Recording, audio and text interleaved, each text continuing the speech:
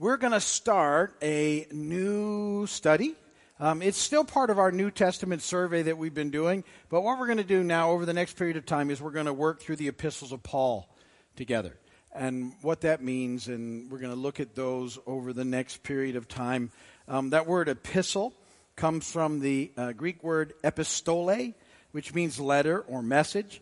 So epistles were a form of written communication in a couple thousand years ago during New Testament times, and many of the New Testament books were originally written as letters to churches or individuals, and they're referred to as epistles. So most of our New Testament, Paul is oftentimes writing back to a church where he's been, or where in Romans where he hopes to go. But a lot of times he's writing back to churches that he's been, that he's planted, and he's telling them things that they need to do in order to continue to press on. He's dealing with problems as they arise. So an epistle would have been written on a scroll.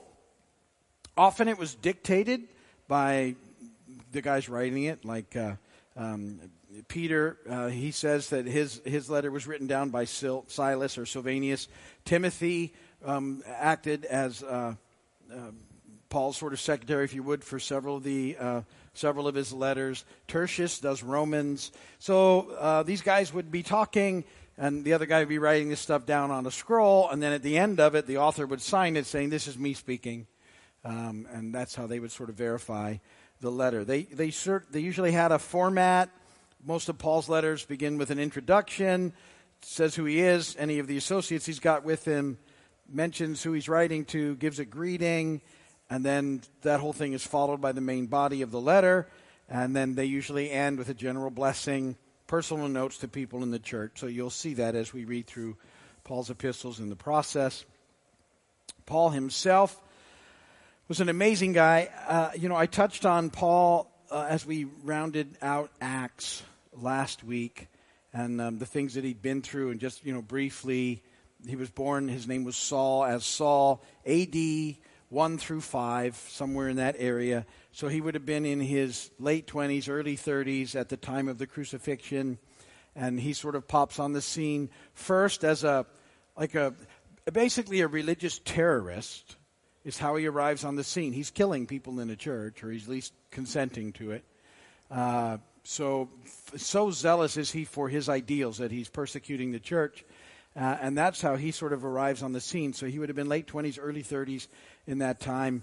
And then, we said he had been trained by Gamaliel, and he would have been a very learned guy, could speak many languages, and very knowledgeable of the Scripture, the Old Testament Scripture, but made him very zealous.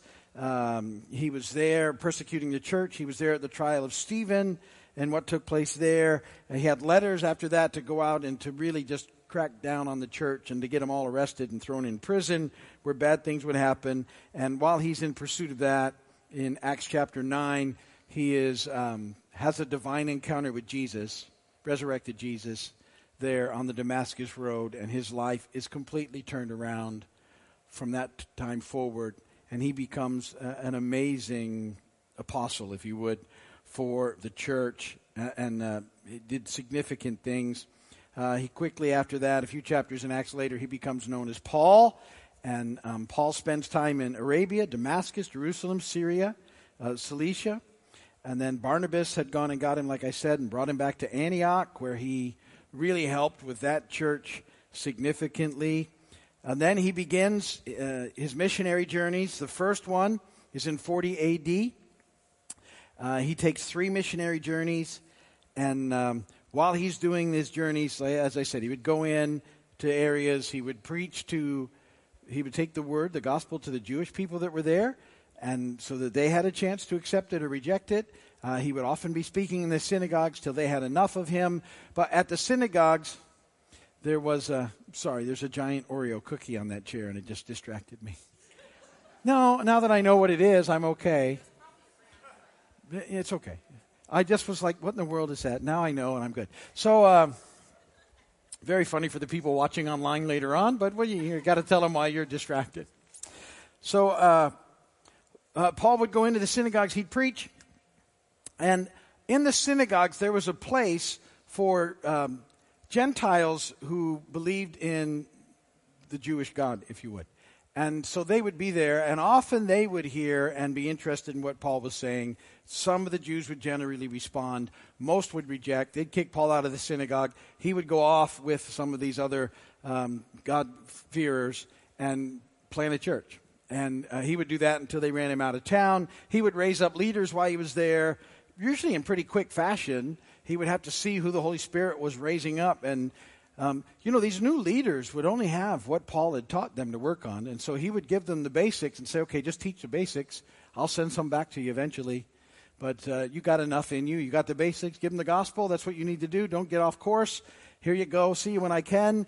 And then, of course, they would wander off pretty quickly, and he'd have to write back, say, why are you doing what you're doing? Stop it, and straighten out. And here's what you need to be doing. And then he would send some of his guys around. And that's really how the church took off all over the world, was Paul making these journeys. And then the people that he trained went out, and they kept doing it. And that's been going on for 2,000 years. So Paul writes, and these are the letters we'll look at in our study. Romans, 1st and 2nd Corinthians, Galatians, Philippians, 1st and 2nd Thessalonians, did I say that? 1st and 2nd Corinthians, Philemon, Ephesians, Colossians, 1st and 2nd Timothy, and Titus. So those are the books that he's attributed to writing. For a long time, the church believed that he wrote Hebrews, but that's really not sort of accepted as fact anymore. So he died, they believe, a martyr's death in the mid to late 60s A.D. in Rome.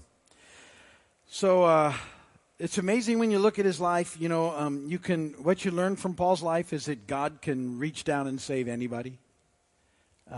That's good news, no matter where you're at. You couldn't get much further away than Paul. That's why he's such a great example. He's actually killing the people that God wants him to minister to, and he meets Jesus and is changed. That's pretty significant. So if you ever think you meet somebody that's so far off that they can't be saved, it's not true. God is God, and he's bigger than all those things in the process. So God used him mightily in the process. And God can, anybody can also be a very humble and powerful witness for the Lord. Paul was an amazingly humble person considering what he'd been through and who he was. And God used him mightily, and he was never afraid to tell people the good news. One of my favorite stories about Paul, we'll make sure we get there. At one point, he's in a place they don't want him, and they stone him. It's like dead, and they drag him out of town and leave him for dead. And then he gets up and shakes that off, and he walks right back into that town and preaches some more. He wasn't done yet. And I just think, if it were me, that I would have taken the hint, right? First rock, I'm out. But Paul's not like that, and he goes, has a great impact. And we don't know that he was actually dead. But to me, at some point he has this trip up to heaven where he gets to see a lot of things. There's a time when it happens. But I often wonder if that wasn't the time, and he didn't God's obviously the God that can bring people back, and he wasn't done with Paul yet. And so back he goes.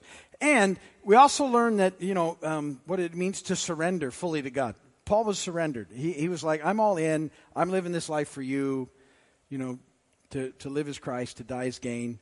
I'm yours. And he really did live like that, moving into situations, going to places where he was warned, if you go, bad things are going to happen. He goes, yeah, but the Spirit's telling me to go. It's just part of the deal. So, pretty significant. All right. So Romans 1 identifies the author of the book of Romans as the Apostle Paul. And if you looked at Romans 16:22, you would see that Paul uses a man named Tertius to transcribe his words. So we just said that's what happened a lot of times. He's got to be talking. Somebody be writing this out on a scroll, because that was a pretty big process, writing things on a scroll. They would go. Romans was probably written around 56 to 58 A.D. Paul is writing in advance of his going to there. He wants to go and meet with them. He's heard about them. And he had a heart for the Romans because he himself was a Roman citizen. So that was a big deal. And he had not yet been able to visit the church in Rome. So you can sort of see Romans as kind of an introduction to them in the process. lot of really important verses in Romans, because Romans really has a lot of doctrine in it. And so it's a great book for us to sort of understand and know. But I think I put a lot of verses in your notes because of the power that they have. Romans 1:16, I am not ashamed of the gospel, because it's the power of God for the salvation of everyone who believes, first for the Jew, then for the Gentile. Romans 3:9 and 11 through 11. What shall we conclude then? Are we any better? Not at all. We have already made the charge that Jews and Gentiles alike are all under sin, as it is written, there is no one righteous, not even one. There is no one who understands, no one who seeks God. Romans 3:21. But now a righteousness from God apart from the law has been made known, to which the law and prophets testify. Romans 3:23. For all have sinned, fall short of the glory of God. Romans 5:8. But God demonstrates his own love for us in this: while we were still sinners, Christ died for us. Romans 6:23. The wages of sin is death, but the gift of God is eternal life in Christ Jesus our Lord. Romans 8:9. You, however, are controlled not by the sinful nature, but by the Spirit, if the Spirit of God lives in you. And if anyone does not have the Spirit of Christ, he does not belong to Christ. We just looked at that verse last weekend. Romans 8:28, one of my favorite verses. And we know that in all things, I got to stop because I know I say that about like every verse I'm talking about. But I have a lot of favorites. We know that in all things God works for the good of those who love him, who've been called according to his purpose. Romans 8:37 through 39. I am convinced that neither death nor life, neither angels nor demons, neither the present nor the future, nor any powers, neither height nor depth nor anything else in all creation will be able to separate us from the love of God that is in Christ Jesus our Lord. Romans 10:9 and 10. See, a lot of these Romans verses you should have in you as sort of standards for the faith. Romans 3:23, Romans 6:23, Romans 8:28, Romans 10:9 and 10. That if you confess with your mouth Jesus is Lord and believe in your heart that God raised him from the dead, you will be saved. For it is with your heart that you believe and are justified, and it's with your mouth that you confess and are saved. Romans 12:1, a lot of you know this one. Therefore I urge you, brothers and sisters, in view of God's mercy, to offer your bodies as living sacrifices, holy and pleasing to God. This is your spiritual act of worship. Romans 12:19. Do not take revenge, my friends, but leave room for God's wrath, for it is written, it is mine to avenge. I will repay, says the Lord. Romans 16:17. I urge you, brothers, to watch out for those who cause divisions and put obstacles in your way that are contrary to the teaching you have learned. Keep away from them. So, Paul, very excited about finally, he believes, to get the opportunity to minister to the church in Rome. And so he wrote this, we believe, in Corinth, just prior to his trip to Jerusalem to present to the church in Jerusalem the offering that he had taken up with these other churches. And his intention was to go to Rome and then on to Spain. But he was arrested in Jerusalem, and it kind of stopped the trip from happening. He would eventually go to Rome as a prisoner. And they believed that Phoebe was the one who carried the church for him to the Romans. And so, as I said, the book of Romans primarily a work of doctrine. And the big parts of it are about righteousness needed, righteousness provided, righteousness vindicated, and righteousness practiced. And so from what I just told you were the main themes, the main ideas, the main theme of the letter is righteousness and what righteousness is all about. So Paul he's gonna launch in. He says a lot of hard things, Paul, and he sort of makes these things about sin, which need to be made. And he wants to go to Rome and preach the word of God and preach the truth. And you know, his hope is when he gets there, they're living well and living rightly. And he makes the point when he starts that he's not ashamed of the gospel, so he's going to come bringing it. And it's what they need to hear. Bring it! And the book of Romans, really, it tells us about God, who he is, what he's done. It tells us, of Jesus and what he's all about, and what his death accomplished for us. It tells us about ourselves, what we were like without Christ, and who we are after trusting in him. It helps people understand, I think, that they don't need to get themselves straightened out first and then come to God. A lot of people do that. They get this whole thing backwards. We'll probably touch on that this weekend, but I can't go to church until I get straightened up a little bit. And you're like, no, that's not right. It's like, anybody know anybody that has a gym membership? And you say, you don't go to the gym? Why do you go? I got to get in shape first before I go to the gym. There's people like that. I can't be seen like this at the gym. And so it's backwards thinking. And it happens sometimes at church. People have that idea. And Romans is good about saying, no, you come as you are. You're broken like everybody else. And then you come to Jesus and let the power of the Holy Spirit change you. Because he's the only one that can. Because Paul says, while we were still sinners, Christ died for our sins. While we were still sinners, not after we'd cleaned up. While we were still a mess. Paul will use a lot of Old Testament people and events in Scripture. Throughout Romans, he talks about Abraham. Abraham believed and righteousness was imputed to him by faith, not by his works.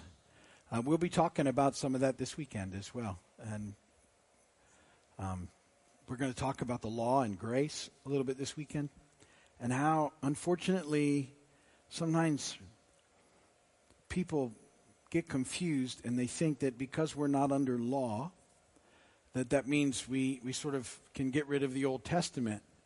But they're missing out on the redemptive plan of God by not holding in tension all of the Scripture that's been inspired for us, old and new. So we need to take a look at how that works. We'll be doing that this weekend. So if you're not here this weekend, that'll be Go Eat Popcorn Part 4. You should watch that after I do it. How Paul uses Adam to explain the doctrine of inherited sin, if you would, that because we're born in him, all of us have come into it that way. He uses the story of Sarah and Isaac, the child of promise, in the process. He recounts for us the history of the nation of Israel, and that God is still working with them in some measure. He tells us about Gentiles being brought to salvation and what a big deal that is. In a practical way, Romans, makes us know that there's nothing we can do to save ourselves. The very best that we've ever done in our own strength is not even close to measuring up to what God would have for us. And it's in our trespass, our deadness, that we find and experience the grace and mercy of God that can save us. And he expresses that grace by sending his son Jesus to die on the cross in our place. And that when we turn our lives over to God in Christ, we're no longer controlled by our sin nature. We're now controlled by the Spirit. See, what people get confused here. See, and until you get to that point, you're stuck. But once you come to know Jesus, now you have the Holy Spirit and you're empowered to do the right thing. You can still choose not to, but you can yield to the Holy Spirit and get set free from situations in your life.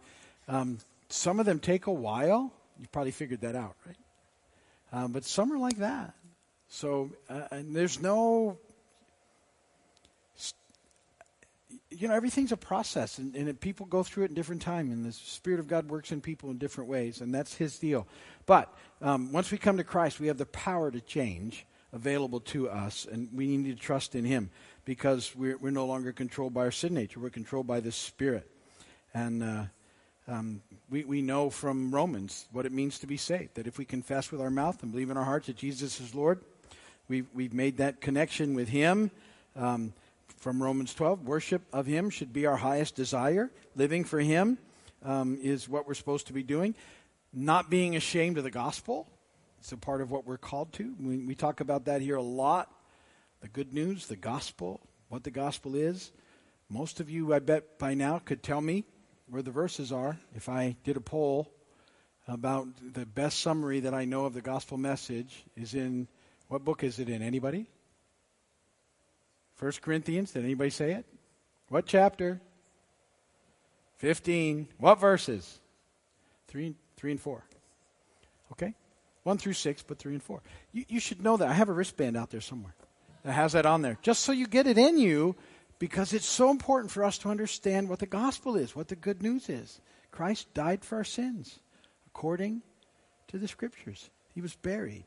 And on the third day, he rose again. That's the heart of it. That's what people need to hear and respond to. They need to get to that point so that they can confess with their mouth and believe in their heart that Jesus did those things and rose from the dead. That's what changes everything. That's why it's so imperative that we know it. Okay, so we're going to pick it up there. I think next week we'll talk a little bit about something. Most of you probably heard the Romans Road of Salvation, and I'll give you those verses. There's a series of verses in Romans that you can share with somebody if you get the opportunity that leads them to Jesus very nicely about why they're sinners, and everybody has, and what the outcome of that should be, but what he's done, and gets them through the process. And so if you can, start reading through Romans, and just sort of be prepared as we go. We won't do it as slow as a chapter at a time. We'll actually hit it a lot harder than that. But start reading and see what you can come up with. And that'll be good. But that's enough for today. If you're watching on video, thanks for watching. God bless you. We'll see you soon.